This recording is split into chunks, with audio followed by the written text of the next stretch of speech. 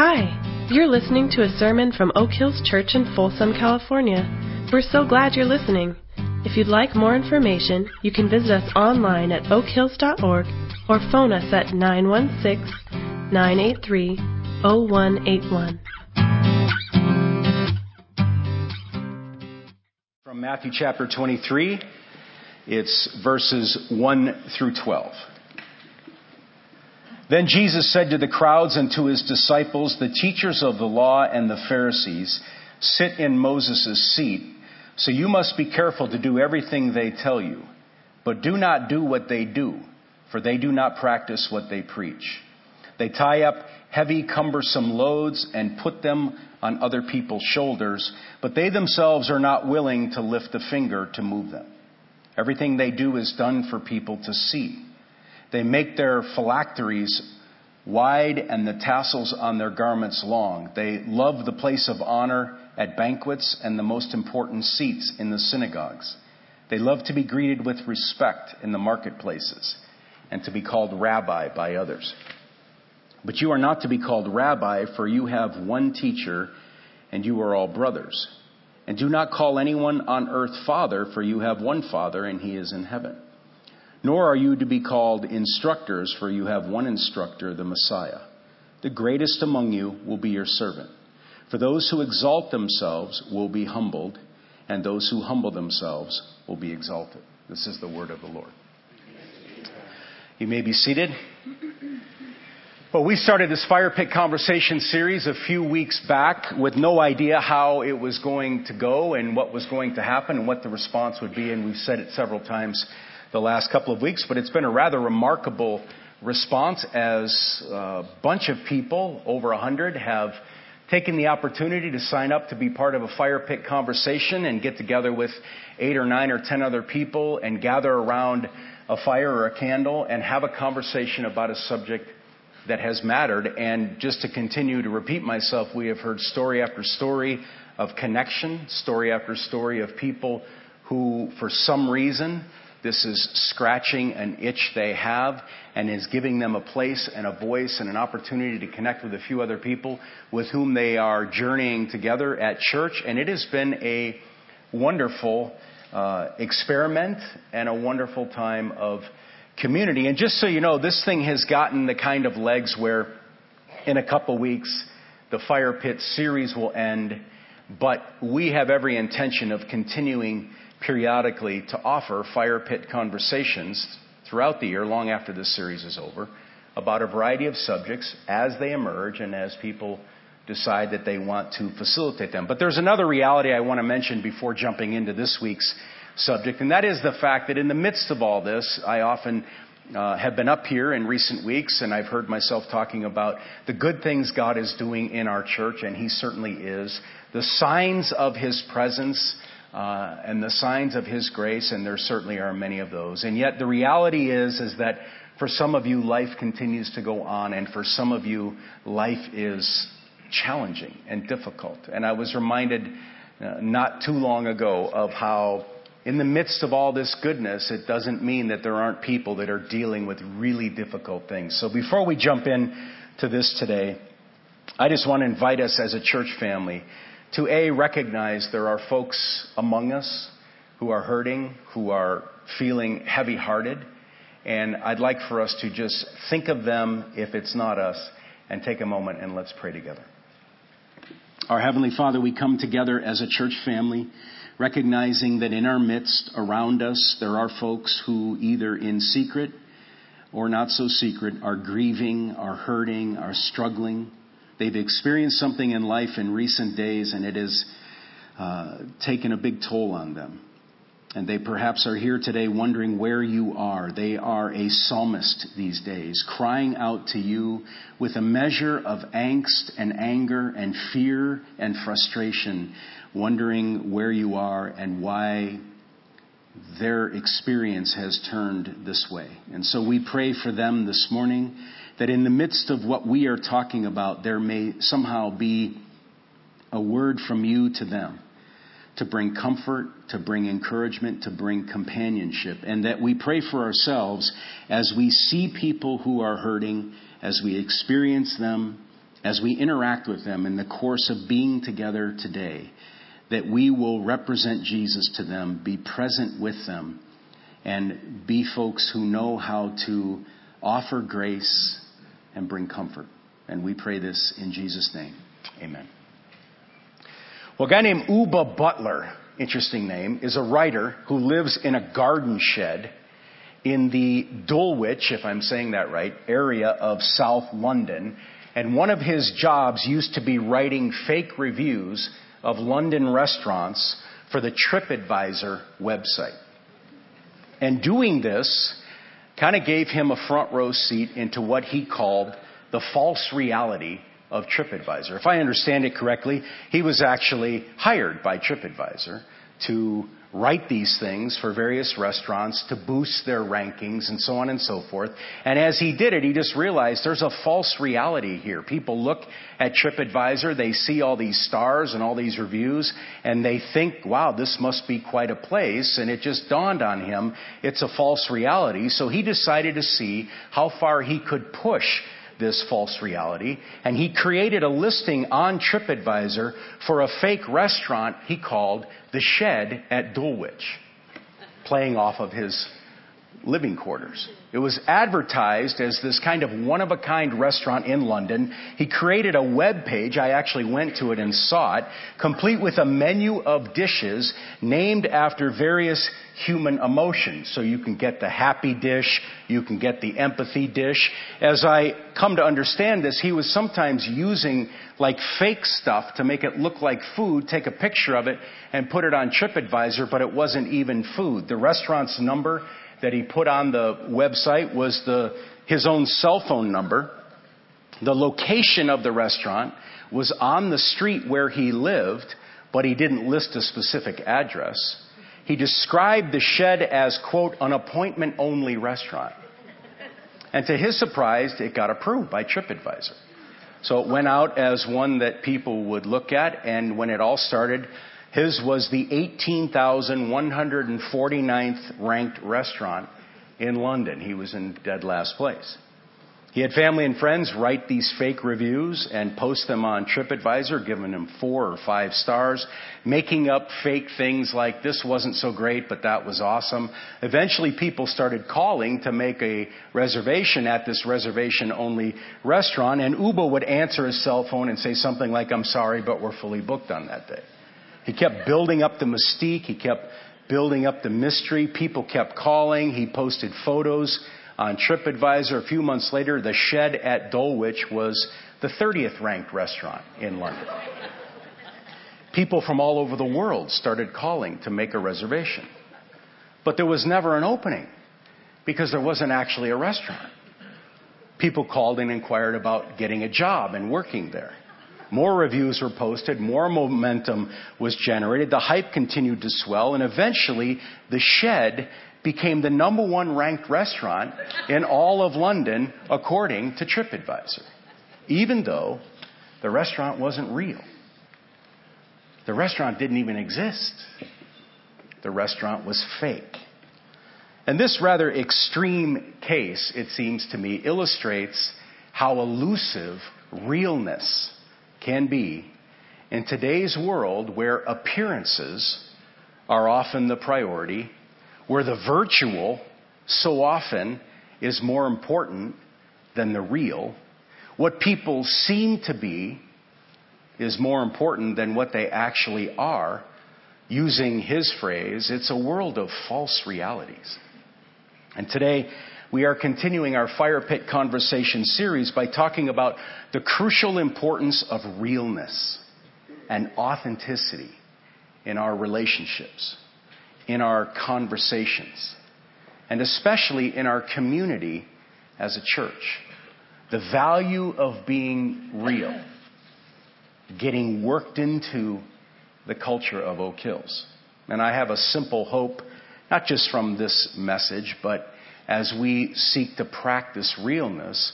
And my simple hope is that our realness factor would rise.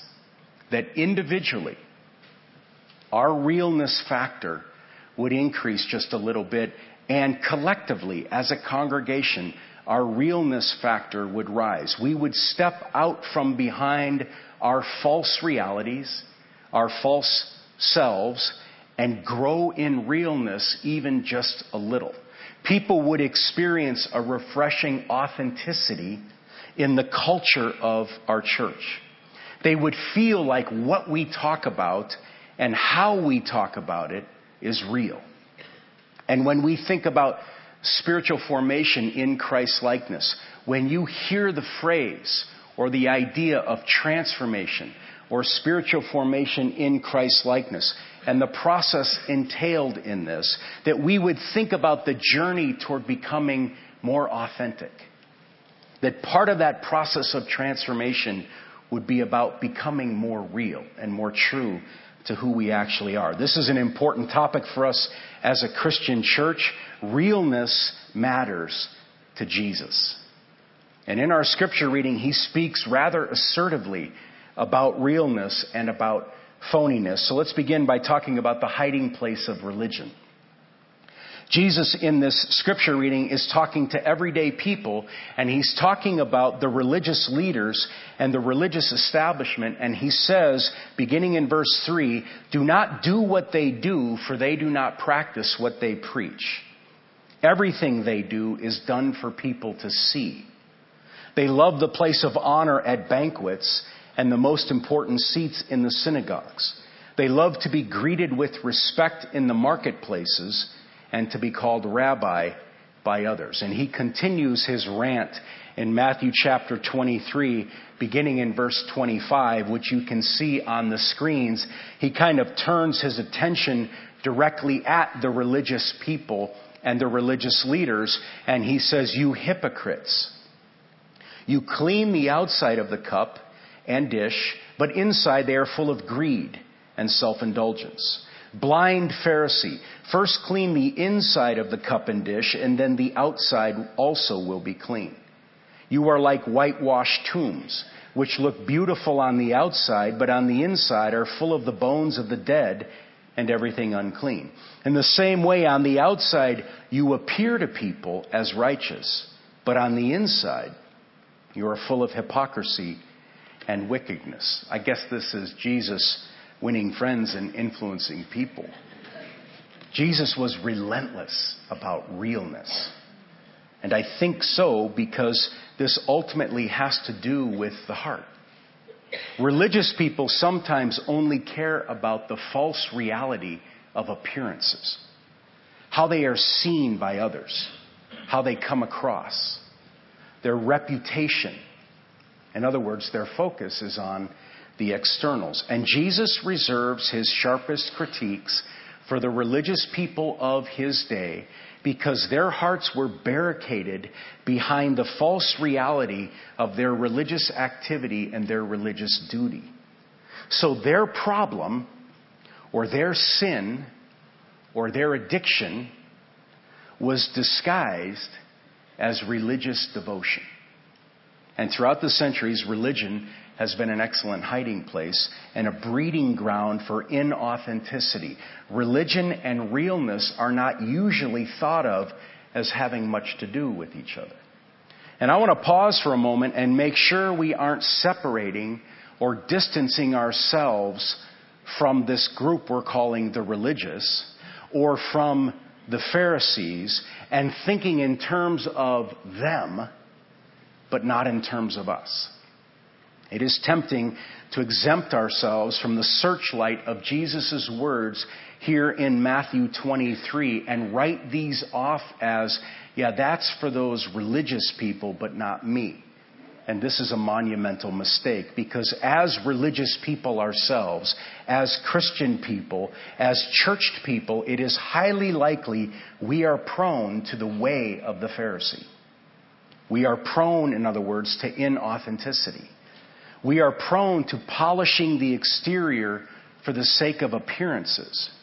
We are prone to paying too much attention to the externals and not nearly enough attention to the heart issues like our thoughts, motivations, hurts, and attitudes. We are prone to living out of our false selves instead of our true selves, we are prone to barricading our heart behind religion and religious activity, and we need to own the Pharisee in us. See, there simply is no debate on this. The harshest words Jesus spoke were aimed at religious people and at the religious establishment, and most of us fit into the group. It is easy to hide in religion. It is easy to hide in the church. It is easy to settle for the way of the Pharisee, looking the part but not really being the part, comparing ourselves to other people, criticizing and evaluating and judging others, proud of our humility, complaining about all the problems with those around us, but unwilling to let the light of Jesus' words illumine our own guts. We need to own the Pharisee in us. Hebrews chapter 4, beginning in verse 12. For the word of God is alive and active, sharper than any double-edged sword. It penetrates even to dividing soul and spirit, joints and marrow. It judges the thoughts and attitudes of our spouse's heart. Judges the thoughts and attitudes of the other people in our small group's heart. It judges the thoughts and attitudes of the heart. Nothing, it says, in all creation is hidden from God's sight. Everything is uncovered and laid bare before the eyes of Him to whom we must give an account. See, this is a verse, among other things, about God's desire for us to be real. If the deep places of our inner being, our thoughts, our attitudes, are not being challenged and exposed and poked at, then someone's not teaching the Bible very well. Or someone's not really listening. They're just hiding in church. God knows who we are. All the way through. Inside and out. He knows what lies beneath our polished exterior, and I can fairly well predict what's lighting off in some of our heads right now, and it's something like, oh no, does he really? I'm in deep weeds. I bet he's disappointed. I bet he's disgusted. And hear me clearly, to the contrary. See, this is where transformation happens. This is the reason why realness is so crucial. To own the true reality of who we actually are and what we actually are, so God can bring His healing and God can bring His transformation. He's not interested in what we appear to be. He cares about what we actually are. And His Word and His Spirit want to penetrate the barricades we've put up to defend our heart, and He wants to go all the way down in and transform the details of things like our thoughts, our motivations, our hurts, and our attitudes. Realness matters. Secondly, I can't touch this subject without a personal reflection, so bear with me. This subject is extremely important to me. And I have some ideas why, but I don't fully know why. I care deeply about this issue of realness in our relationships. I want realness and authenticity to permeate our church culture here at Oak Hills. And I'm not sure that all of my zeal for this is healthy. In fact, I'm quite sure there are some good and other not so good motivations behind this passion. When I was in college, I was involved in InterVarsity as a student leader on my campus. And someone from the group had just experienced some kind of personal heartache or personal tragedy. I don't remember the specifics of what it was. But I was telling another student leader about this, and he responded with what I thought was a misplaced smile and misplaced enthusiasm, and said something like this: well, the book of James says we should consider it pure joy when we experience trials, and this provides a wonderful opportunity for all involved to do that, doesn't it? I had a moment where I thought about tackling him. I remember thinking right there in the moment, many times since, and about 2 days ago, I can't do that. I won't be like that. I don't want to be like that. I'm not drawn at all to a Christianity like that. And in fact, I am repelled by a Christianity like that. Now, so we're clear on this. I believe in the depths of my bones that when we experience trials, God works and He brings forth good things through dark nights. He can be trusted when life falls apart, and through all of it, authentic joy is possible through the work of His Spirit within us. But the way this guy said it sounded like the answer to a question on a religious test. It reeked of phony. It lacked real. And I was put off by the whole experience. And here I am 34 years later still talking about it. It seems to me that the person who has authentically experienced joy in the midst of trials will be amazingly aware of and understanding of the chaotic mess swirling in the heart and mind of another who is going through a trial. The genuineness of their own joy will be reflected in their compassionate presence with others who are hurting. I am just unsettled by displays of Christianity that lack realness. I'm turned off by Christian platitudes and slogans and sayings that sort of skip across the surface of real life and maybe have a catchy sound to them, but they don't really help those who are gasping for their next breath in the midst of a storm of life. A bunch of my life has been lived with a sense of being irreparably flawed in a variety of ways. Not that I make mistakes, that's obvious, but a much deeper and more defining sense of flaw. A sense of permanent damage that can't be repaired. Like a shirt that hangs on the discounted rack at the store because the pattern of the shirt is off in certain places. The lines don't line up, and they never will line up. So it has an orange discounted price tag plastered over the original, and instead of being $50, it's $14.99.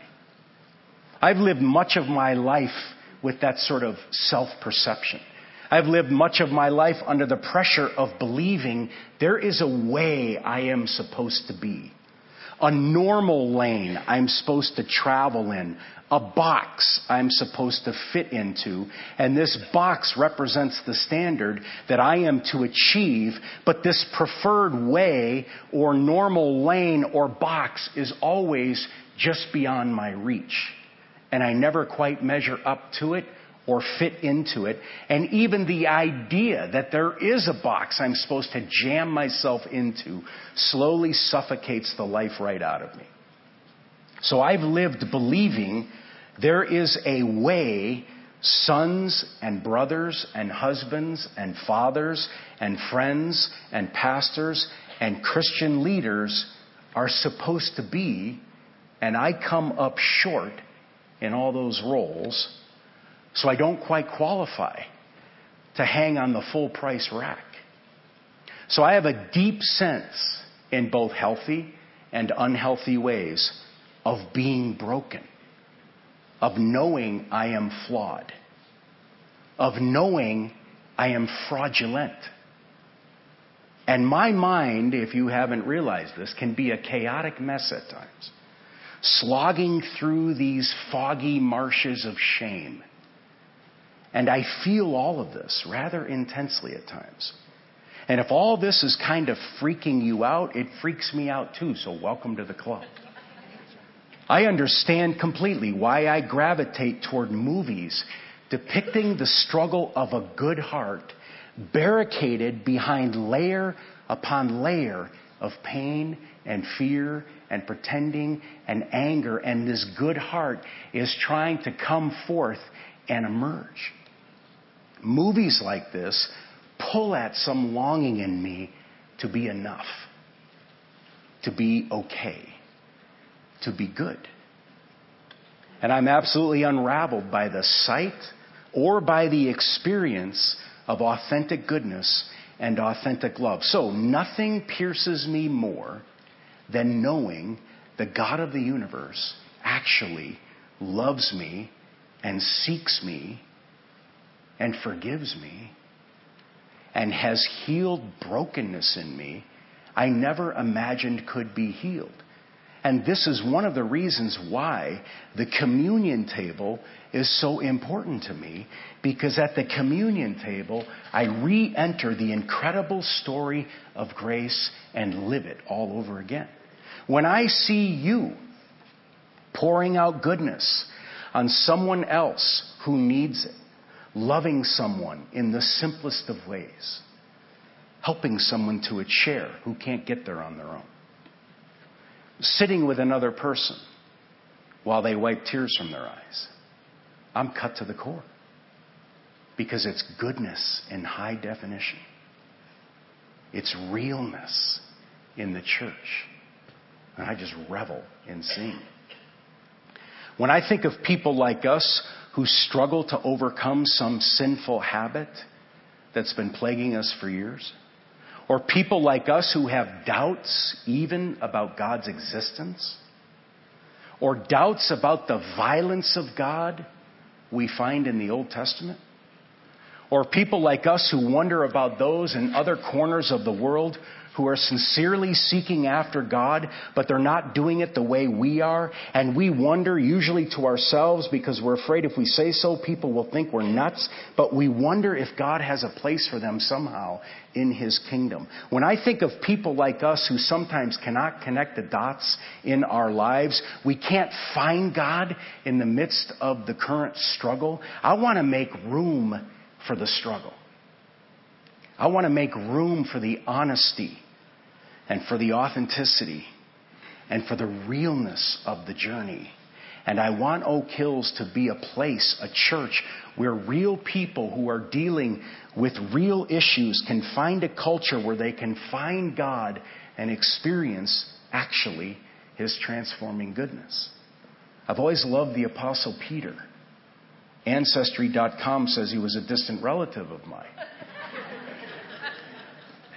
One minute, he's boldly declaring he'll never deny Jesus. The next minute, he wilts in front of a little girl who accuses him of being Jesus' friend.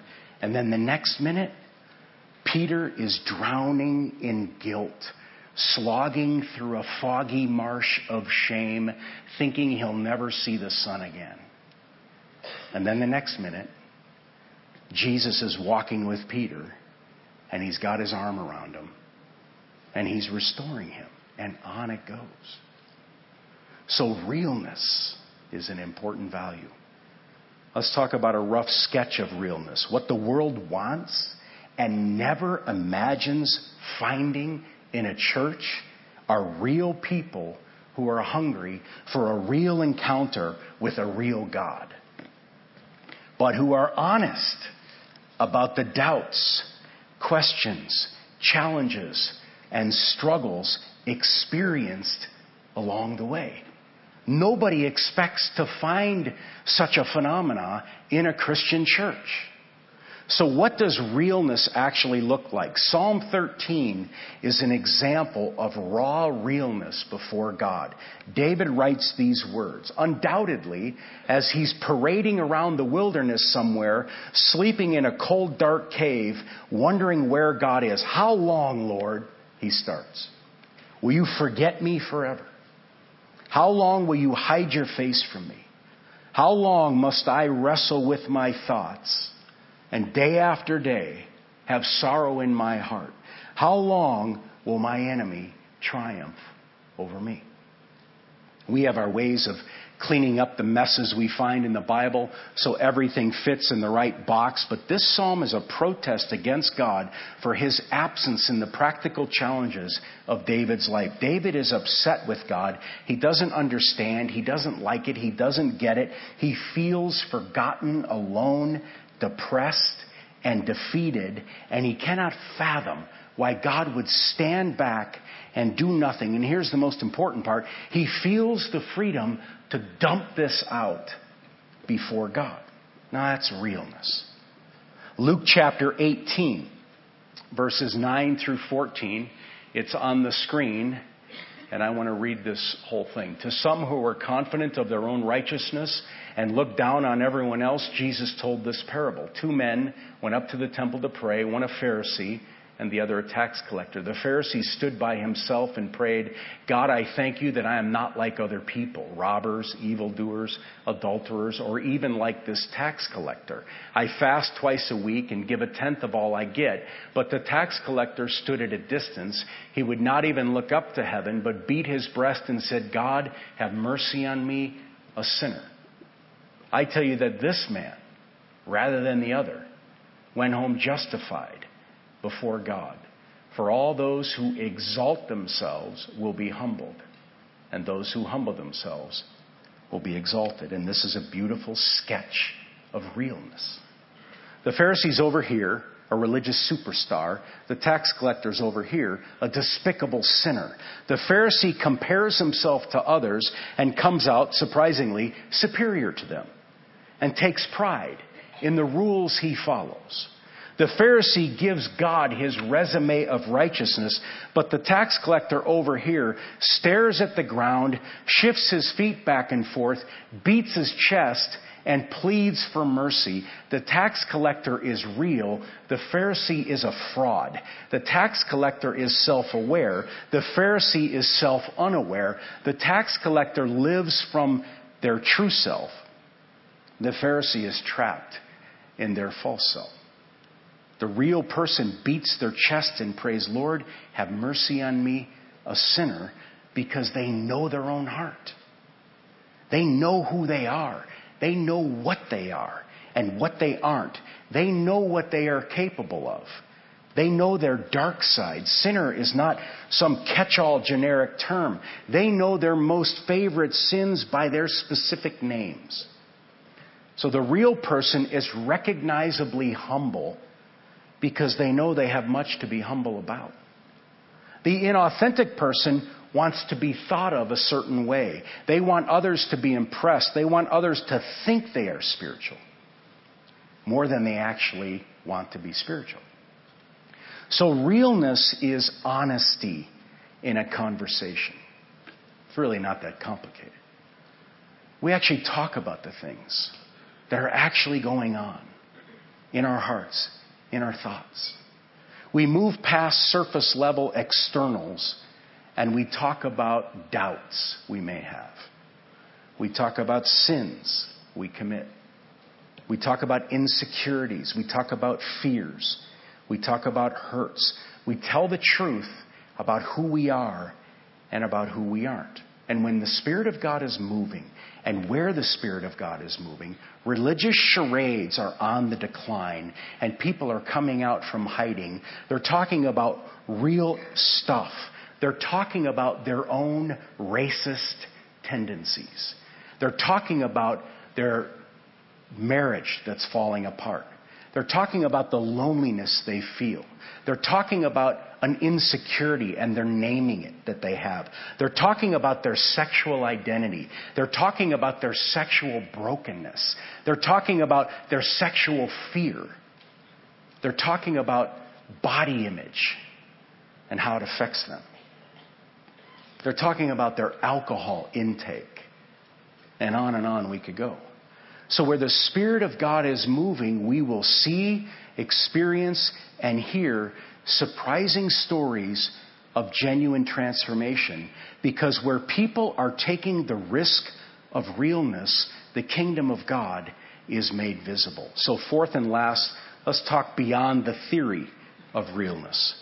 Most people appreciate the idea of realness because it is a refreshing change from what we so often experience in life. And for many, it's a refreshing change from what they've ever experienced in church. We like the idea of faith and church and religion merging together with realness, honesty, and authenticity. And these days, whether it is in Hollywood or the federal government or Michigan State University or the Olympic gymnastics program or some religious institution, we are constantly reading about people people who were hiding in the darkness and who were engaged in horrific behavior, usually toward other people, and they abused their power to keep it hidden, and now these things are starting to come out. And we are seeing what the Bible declares in 1,000 different ways, simply this: the human heart is broken.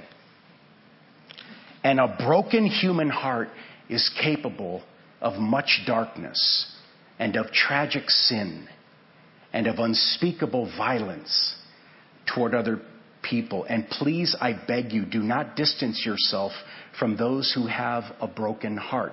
This is crucially important. We all have a broken heart. And the more real we are, the more we will identify with the ugly stuff a broken heart can create. The more real we are, the easier we will admit we know the moldy fruit our own broken heart produces. And here's the point: realness is not a theory. When we're real with each other, things will be confessed and talked about that aren't pretty. When someone stands up at an AA meeting and acknowledges they are an alcoholic and tells their story is often raw, rough, ugly, heartbreaking, a tale of destruction and denial and pain. And most of those in the room and around the table can relate, and they are not shocked. They're not put off by the gory story they just heard. And I have to tell you, it has always bothered me why such groups had to go outside the church to get what they were looking for. Because what they were looking for was a place where they could be real, and they felt they had to go outside the church to find it. And that troubles me. And it seems to me we need them back inside the church so we can learn what they know. And that is realness without shock. See, when we talk about realness, it's not a theory. It's real people sharing real struggles and real issues, and it won't be pretty. And the question is, will we as Christians and as a Christian church respond to another's realness with our presence and grace and love, or will we be shocked and disappointed and filled with judgment? And even as we say to ourselves or to others, "Oh, I'm not judging you," everything in the face, the tone, the voice, and the presence says, "Oh, yes, you are. Because I just crossed the line you have. You're good with me being real as long as the realness is sanitized." See, when a culture of realness is created, real, unsanitized stuff will be shared. And the true test of our commitment to authenticity and belief in authenticity and love of authenticity will be revealed through our response to the gory story another person tells. So do we run? Do we judge? Do we shun? Do we avoid? Do we gossip? Or do we stay with the person and love them and support them? And of course, speak truth to them and help them move out of the gore into something more liberating and godlike? Do we offer grace to them? Do we help them find help? We know our own heart.